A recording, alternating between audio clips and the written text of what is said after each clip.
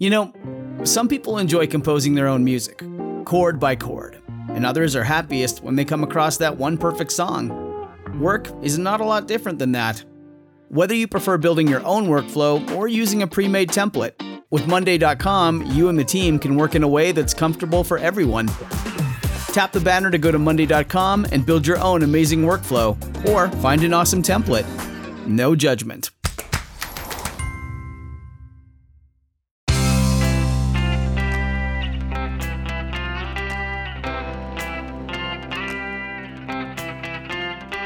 Changing your life one story at a time. This is the Chicken Soup for the Soul podcast with Editor-in-Chief Amy Newmark.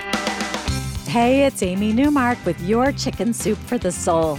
Today we're talking about how to make the perfect Christmas by accepting imperfection and learning how to enjoy the holidays instead of stressing over every little detail. I've always loved that quote about how it matters more who is sitting around the table than what is on the table, and that applies to all the different aspects of the holidays. So, in an effort to remind you that you're supposed to enjoy the holidays and let everyone around you enjoy them too, I'm sharing 2 stories in which our writers learned how to do just that. From Chicken Soup for the Soul, it's beginning to look a lot like Christmas.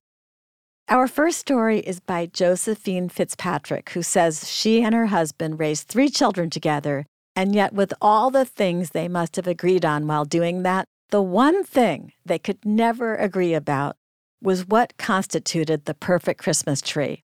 Whoever got to pick out the tree then would have to hear all the complaints about it when they got the tree home.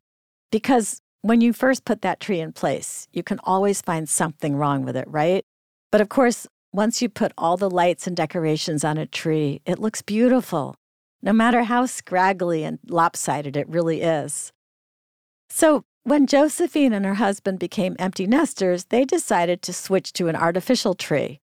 But that didn't work for them either, even though it was theoretically perfect. So they switched back to real trees again, despite the arguments they would have, until one year, after 56 years of marriage, they came to their senses.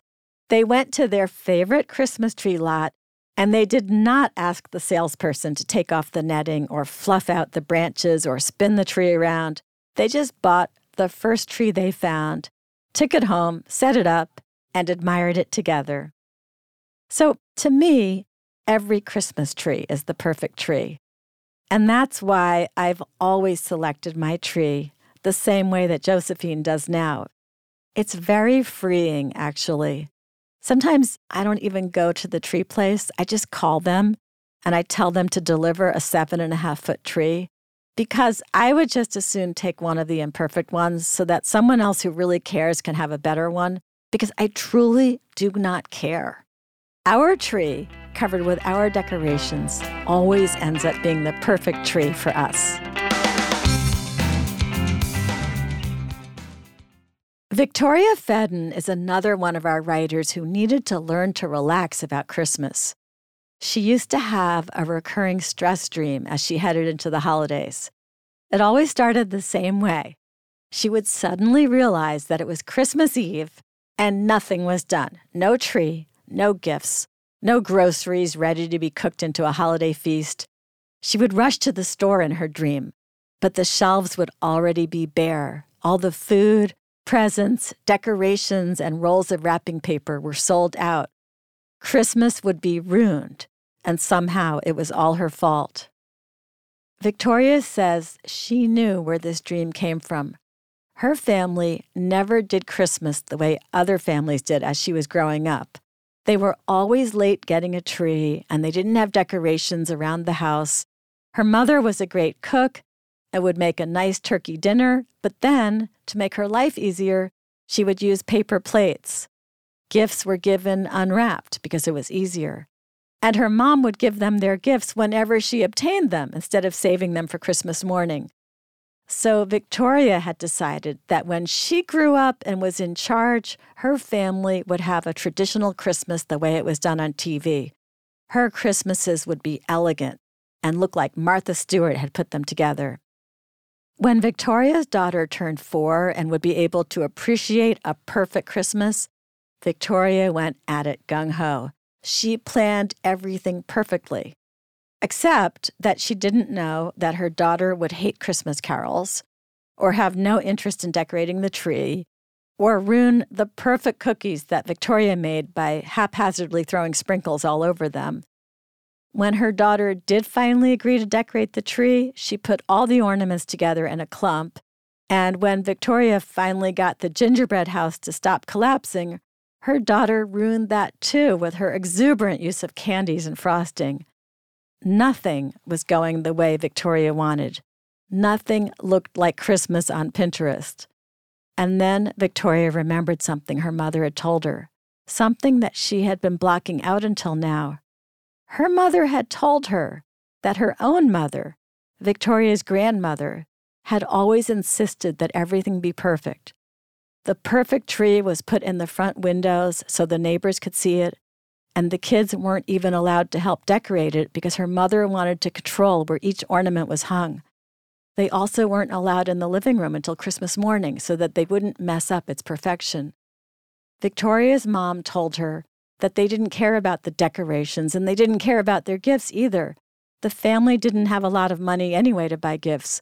What her mother had cared about when she was a kid was who they would get to visit at Christmas time. She told Victoria, "We cared about people. My brothers and sister and I loved visiting my grandparents. We loved having a big dinner with our family.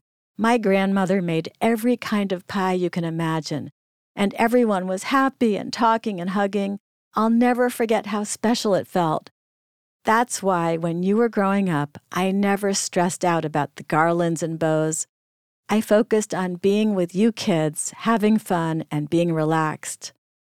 That was a real eye-opener for Victoria, and now she understood why her mother had done so little about Christmas. She wanted her children to focus on what mattered. Victoria says, "I knew now how ridiculous I'd been. It was time to relax and prioritize my presence with my daughter instead of perfectly wrapped presents for her. Kids don't want a tree that's a museum piece. They just like the process of decorating it with people they love." Victoria says, "I owed my little girl an apology for being such a perfectionist, which she happily accepted with a hug. This Yuletide wasn't a nightmare after all. It was the real Christmas of my dreams." Thanks for joining me today for these two stories from Chicken Soup for the Soul. It's beginning to look a lot like Christmas. If you want to learn more about it, head over to chickensoup.com and click on the podcast button. You'll see a link to the book there, and you can read all about what's inside its pages. You can pick up a copy of the book at Walmart, Barnes & Noble, Target, Amazon, and wherever else you like to get your books.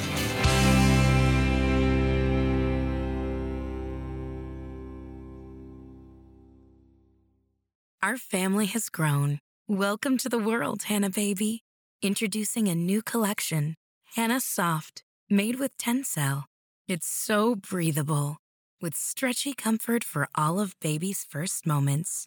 And it's cool and gentle on their skin all year round. Entrusted Hannah quality for your most precious gift. Hannah Soft, made to last. Shop now at hannahanderson.com.